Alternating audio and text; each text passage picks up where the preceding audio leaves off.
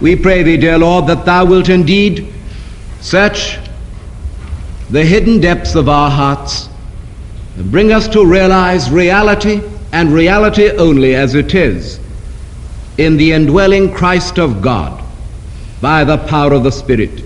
Speak to us in the stillness while we wait on thee, hushed our hearts to listen in expectancy. For thy dear name's sake. Amen. Let us turn once again to 2 Corinthians chapter 13. 2 Corinthians chapter 13. And I'm particularly concerned with the verses 5 and a little later down the chapter, verses 5 and 8. Examine yourselves whether ye be in the faith. Prove your own selves. Know ye not your own selves how that Jesus Christ is in you, except or unless ye be reprobates, castaways. For we can do nothing against the truth, but for the truth. If you study this passage in context, you'll discover that Paul was defending his authority. This man's authority in the ministry had been brought into question by the Corinthian church. So he sets out in the last 4 chapters to vindicate that authority, and he declares that the risen Lord has given it to him. And he asks, since ye seek a proof of Christ speaking in me, examine yourselves whether ye be in the faith. Prove your own selves.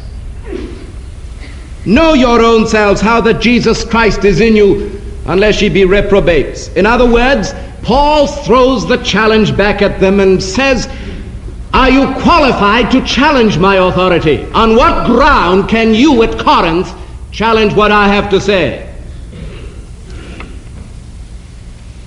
In terms of our subject title this morning, what Paul is asking them to do is what I'm asking you to do, and I'm asking my own heart to do this morning. And that is, do a little bit of spiritual stock taking. Look into our lives and discover whether or not we measure up to this tremendous, wonderful, transforming truth that Jesus Christ is in us, and therefore utterly adequate unless we're reprobates. Now, we've just come to the end of a very wonderful week of meetings where the supreme truth has just been this: Christ, our life. Major Ian Thomas's messages have left an indelible impression upon all of us, and some of us will never be the same again as a result of that wonderful series of messages. But I think it's right that in view of all we've heard, we should ask ourselves this question: are we in the faith? Is Jesus Christ truly in us? Or are we shams, hypocrites, counterfeits, reprobates? In this spiritual examination, this stock-taking to which I'm drawing your attention this morning, there are 3 aspects I want you to fix in your mind. First, taking stock by personal examination. Examine yourselves whether ye be in the faith. And then, secondly, personal demonstration. Prove your own selves. And thirdly, personal realizations. Know your own selves, how that Jesus is in you, unless ye be reprobates. First, then, take stock by personal examination. Examine yourselves whether ye be in the faith. This is the starting point for us all. This was the starting point for those Corinthian believers. With the faith you claim to possess, can you honestly say, Jesus lives in me in all the power of his Godhead and authority? Or are you doubtful about that? Will your faith stand the test of a fair examination? Are you afraid to subject yourself to the scrutiny of a God-enlightened conscience? Dare you apply the tests of faith which this particular epistle applies?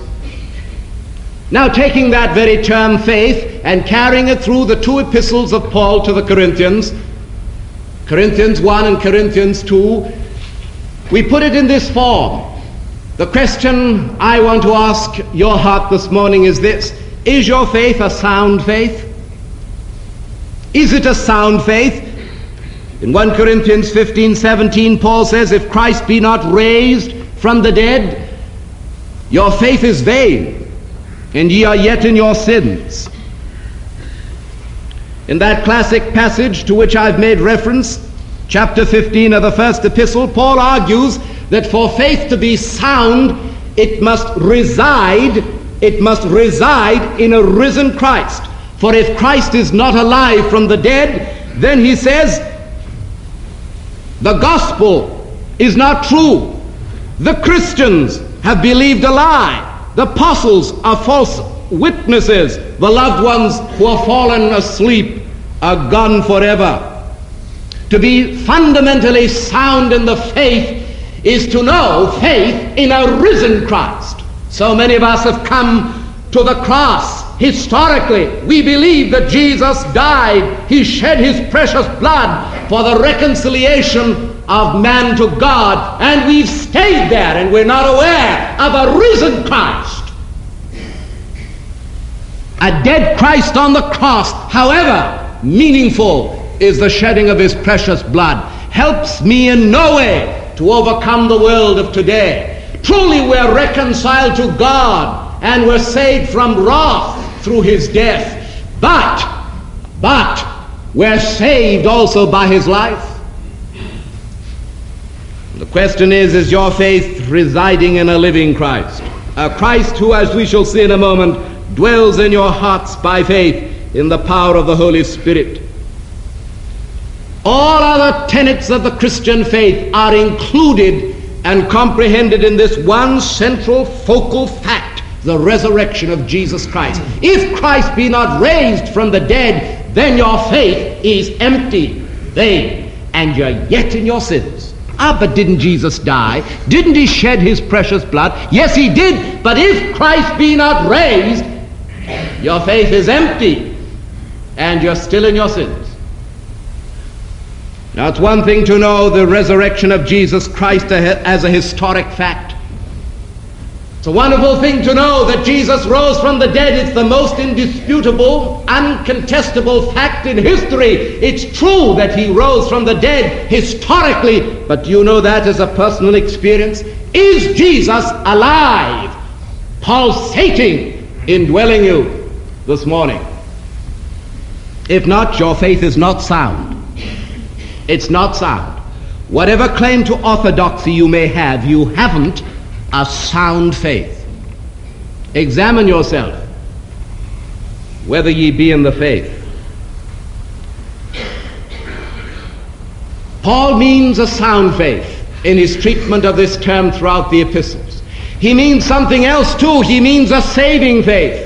Moreover, brethren, he says in chapter 15, 1 and 2, I declare the gospel unto you, which I preached, which ye have received, and wherein ye stand, and by which ye are saved, if ye keep in memory what I preached unto you, unless ye have believed in vain. No, it's not only a sound faith Paul's asking for, but a saving faith. And a saving faith to Paul was a faith that had a mighty, saving influence, transforming impact in the life of every believer to whom he was writing. It meant knowing the Lord Jesus as Savior in every sense of that word. A living, indwelling, transforming, revolutioning Savior within the heart and life. May I say this? It's easy to talk about Jesus as Savior, but tell me, do you know it as a personal experience moment by moment? Can you honestly say, as I walk out upon every day, I know the power of Jesus Christ in my life, not only as the Redeemer who died at Calvary's cross to cleanse me from sin, but the Savior who dwells in my heart, who breaks the power of canceled sin, who sets this prisoner free. I know what it is to live moment by moment in victory. I know that by faith in this indwelling Savior, I can conquer every conceivable sin that tempts me. I know that He breaks the power of canceled sin. He sets this prisoner free. His blood can make the foulest clean. His blood avails for me. Have you a saving faith? Examine yourself whether ye be in the faith. Yes, a sound faith, a saving faith. Ah, says Paul, something else. A steadfast faith. Watch ye, stand fast in the faith. Quit you like men, be strong. Paul here defines a steadfast faith as one which is vigilant, valiant, and victorious. And in a day when people are so utterly spineless in the Christian church, they establish a conviction one day and they're gone to pieces the next. When they're carried with the ebb and flow of the tide like a seaweed, blown down the streets without any sense of stability and anchorage, God grant us to know this living faith in Christ, which is both sound, saving, and steadfast. Nothing can shake a man who knows a steadfast faith. Is the Lord Jesus Christ challengeable at any point? Is He weak? Is this wonderful Lord vacillating? Does He change His mind? Does He break down under certain circumstances? Is He embarrassed when He's up against situations He didn't expect? Is this Christ merely the measure of our puny concepts, or is He the mighty Christ of God, omnipresent, omnipotent, omniscient, and He dwells in my heart by faith in the power of the Holy Spirit, and faith is in Him, that's why it's sound. Faith is in Him, that's why it's saving. Faith is in Him, that's why it's steadfast. Watch ye, stand fast in the faith. Quit you like men, be strong. Chrysostom says that what Paul is here doing is reprimanding the Corinthians for being indolent. He says, watch as though they slept. Stand fast as though they were rocking to and fro. Quit you like men as though they were playing the coward. Tell me, is your faith steadfast? Is it vigilant? Is it valiant? Is it victorious? Examine yourself, whether ye be in the faith. Whether ye be in the faith. My friend, don't be satisfied with anything less than a pulsating, living, radiant experience of an indwelling Christ in whom faith is so reposed that it's sound, it's saving, it's steadfast. But you say to me, I've got such a faith as that. Have you? Have you, my friend?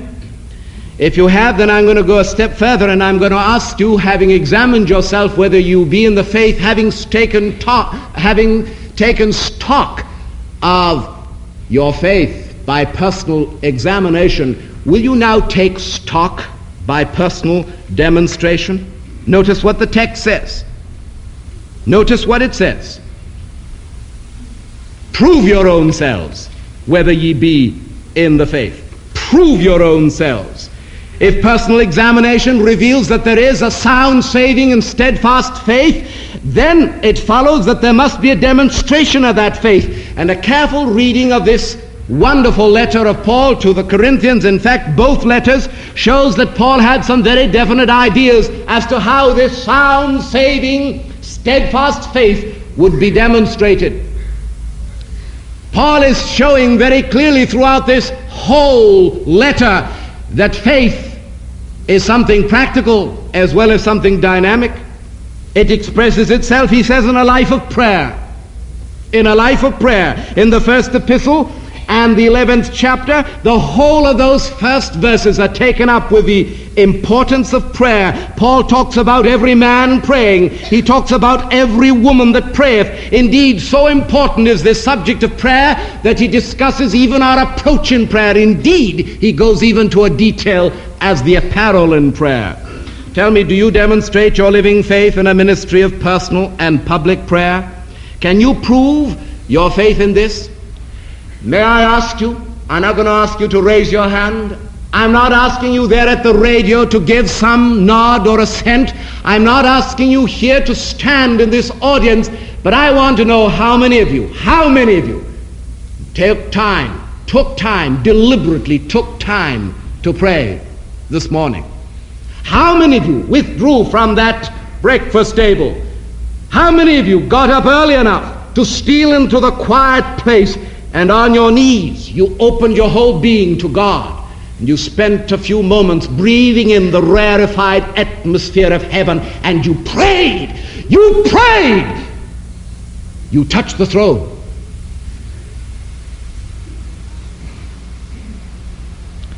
And if that's your private and personal prayer, tell me, how does that faith of yours demonstrate itself in the public place of prayer?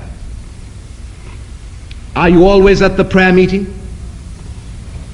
Does it matter most that whatever commitments you have in business or professional life throughout the week, the priority is prayer?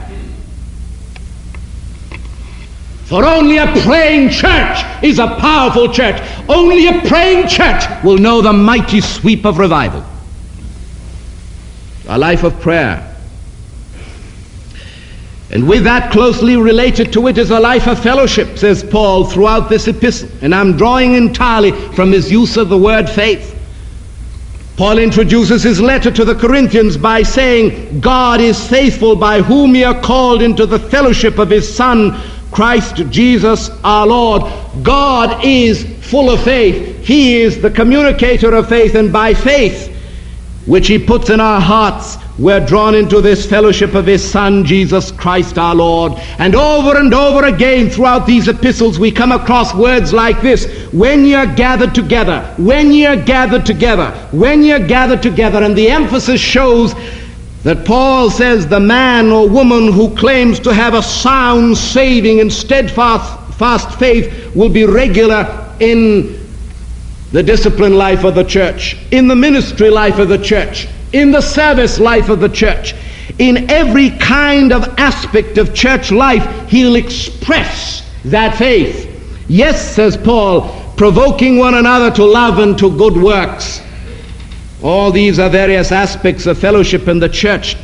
How do you prove yourself in this? Do you know it's possible to have an ecclesia, a called out gathering of people, without a koinonia, fellowship?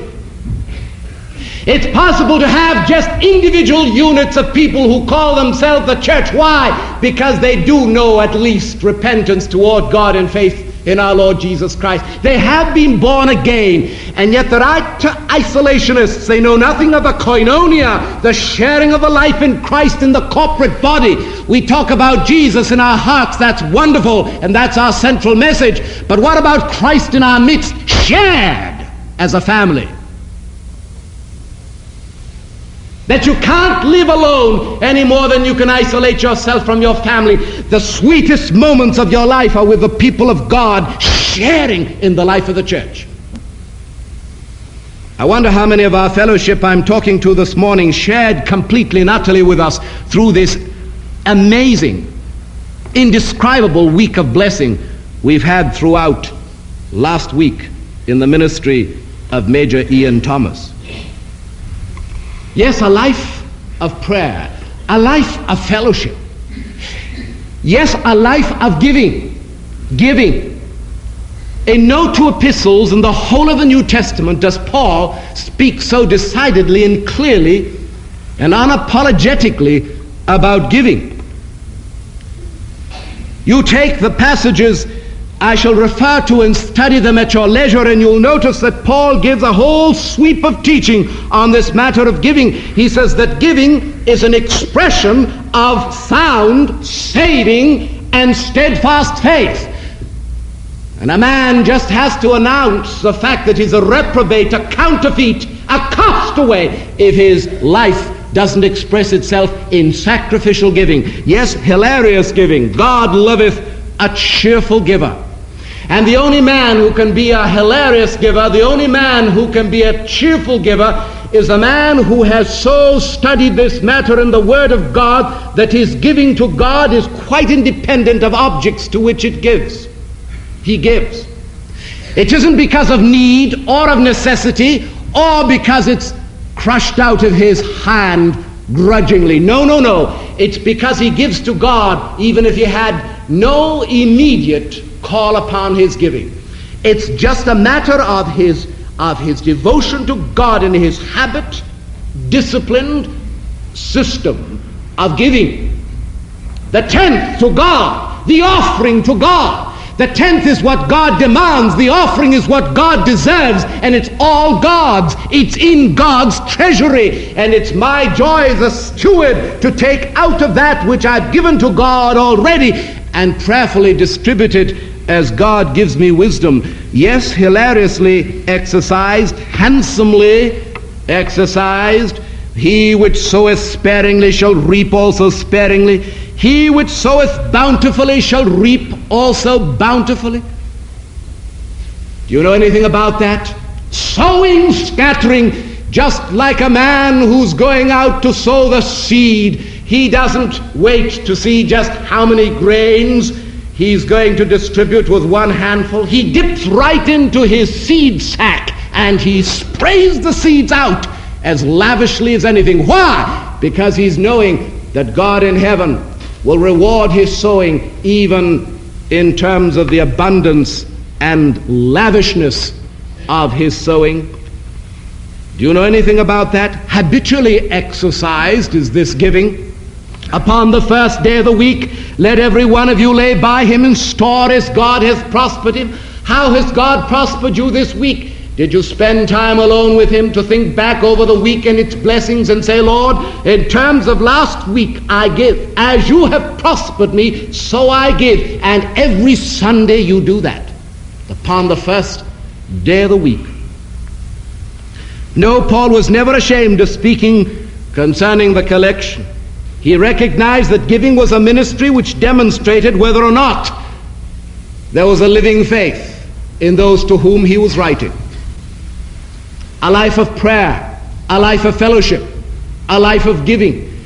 But listen, a life of witness.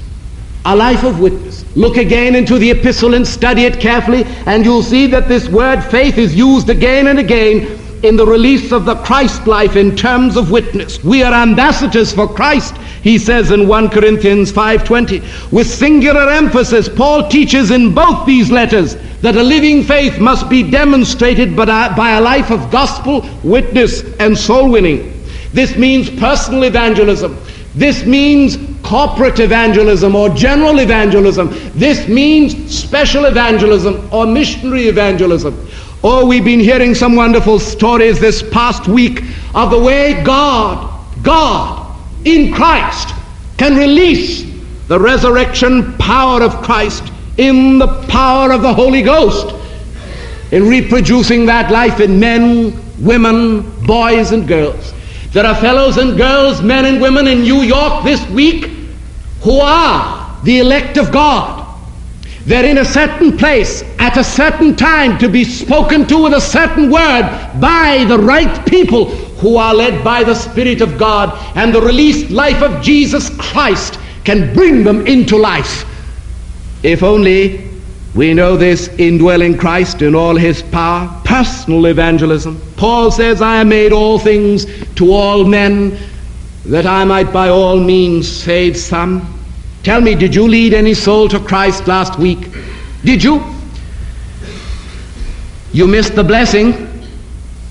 You missed the blessing. God had to bring somebody else across your path in order to pick up the contact that was waiting for you to lead. And the reward and the blessing and the smile of your Savior that you would have had in a coming day is forever lost, so far as last week is concerned. Irretrievable.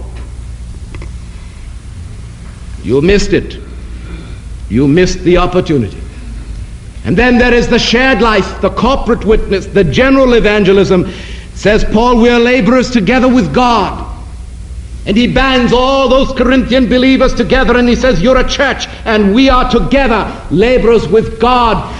And as we bind ourselves together in the name of the Savior and by prayer and the released life of Christ in a given place, we can just shake an area. Do you know Sunday evening here, every Sunday evening here could be such a gathering together in the name of the Lord Jesus, such an awareness of the presence of the Savior, that even before people stepped over the threshold of this church to enter in, even before people reached the actual opposite door of this church, they could feel something of the power, the magnetism of a Savior here released in power. It's happened before. That's the whole story of revival. I know the story of Duncan Campbell, who used to tell me that over there in the Hebrides, when God broke through into the assemblies of his people, fishermen miles and miles and miles away out at sea had to drop their nets and row to land, and with all their gaiters and southwesters still on, rush up to the church doors crying to God for mercy. What had ever brought them? Nobody sent them out an invitation. Nobody had looked them up and told them to come in. They were just drawn by the sheer magnetism of a living Lord, exalted and magnified in the presence of his people. And that can happen. It can happen right here. That's corporate evangelism. And then there's a special evangelism. My burden here is that there are a crowd of young people under the sound of the ministry who have no business to be here. They ought to be in training school, and they ought to be on their way to the mission field to hasten the coming again of our Lord Jesus Christ. And there isn't any church that's living in the power of the Holy Ghost that isn't constantly thrusting forth, like the church at Antioch, those whom the Lord has appointed. Separate me, Barnabas and Saul, unto the work whereunto I have sent them. And the Spirit of God should be saying that constantly to our people here. Separate me, Dorothy. Separate me, John. Separate me, Bill. What for? For the work whereunto I have sent them. And the church will acknowledge that. As they wait in prayer and fasting and ministry, as Acts 13 teaches, the Spirit of God makes it clear that here is a man, here is a woman called of God for the far-flung places of the earth. Special evangelism. Our vision always ought to be, for a great door and effectual is opened unto us, and there are many adversaries. Paul counted nothing less than this a demonstration of a living faith. How does this correspond with your experience? I'm asking you, examine yourself whether ye be in the faith. You say, yes, I have a sound faith. I have a saving faith. I have a steadfast faith. Well, now, what's the demonstration of it? A life of prayer? A life of fellowship? A life of giving? A life of witness? Paul says this is the outworking and outreach of a living Lord within the heart. But that brings us to this solemn concluding point. If we take stock by personal examination, if we take stock by personal demonstration, we must take stock by personal realization. Know ye not your own selves how that Jesus Christ is in you, unless ye be reprobates? Paul is saying in effect that you cannot examine and demonstrate faith without realizing one of two things, two very solemn, challenging things. Here they are, that a person is a committed Christian, or secondly, that a person is a counterfeit Christian. First, a person is a committed Christian. Know ye not your own selves how that Jesus is in you? My friend, as I've been speaking this morning, has the thrill and wonder of the fact that Jesus is in you just captivated you all afresh?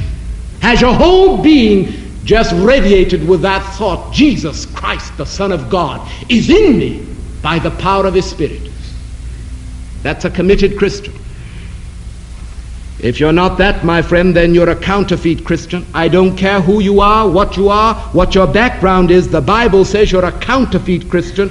If you cannot claim that and the demonstration of it as we have been showing today, then listen, you're a counterfeit Christian, you're a reprobate, And a reprobate means not standing the test, rejected, disapproved. And both these realizations carry with them most solemn obligations. The person who discovers through examination and demonstration and realization that Jesus lives in him commits himself forever to the authority of the indwelling Christ. He can no longer question that authority at any point. The principle of his life from now onwards is, I live, yet not I, but Christ liveth in me. On the other hand, if a man discovers that he's not indwelt by Christ, he confesses by that very discovery his utter bankruptcy and desperate need of a Savior from self and sin. This is where spiritual stock-taking brings us. You can rebel against the truth, but verse 8 says, you can do nothing against the truth, but only for the truth. Truth is inexorable. Truth is inviolate. Truth is irresistible. Truth can't be changed by human reaction. You can bump your head up against truth, but truth still remains truth. Are you a counterfeit, or are you a committed Christian? You can decide that and demonstrate that here this morning and go out to live it. Let us pray. One quiet moment in the presence of God before our closing hymn. If you don't know the wonder of this indwelling Christ, will you swing wide the door of your heart and say, Lord Jesus, as a bankrupt, counterfeit Christian, I come to thee, asking thee to indwell me and to become in me and through me all thy perfect will. Will you pray that? Lord, seal with thy Holy Spirit the ministry of this morning. Cause it to be a mighty, transforming truth and principle in each one of our lives for the Lord Jesus Christ's sake. Amen.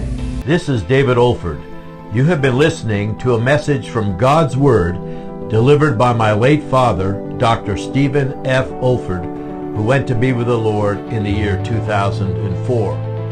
If you wish to learn about our online resources or learning events at the Institute for Biblical Preaching, our web address is olford.org. That's olford.org. You also may want to benefit from our online video training on expository preaching, which can also be found on our website. Thank you so much for listening.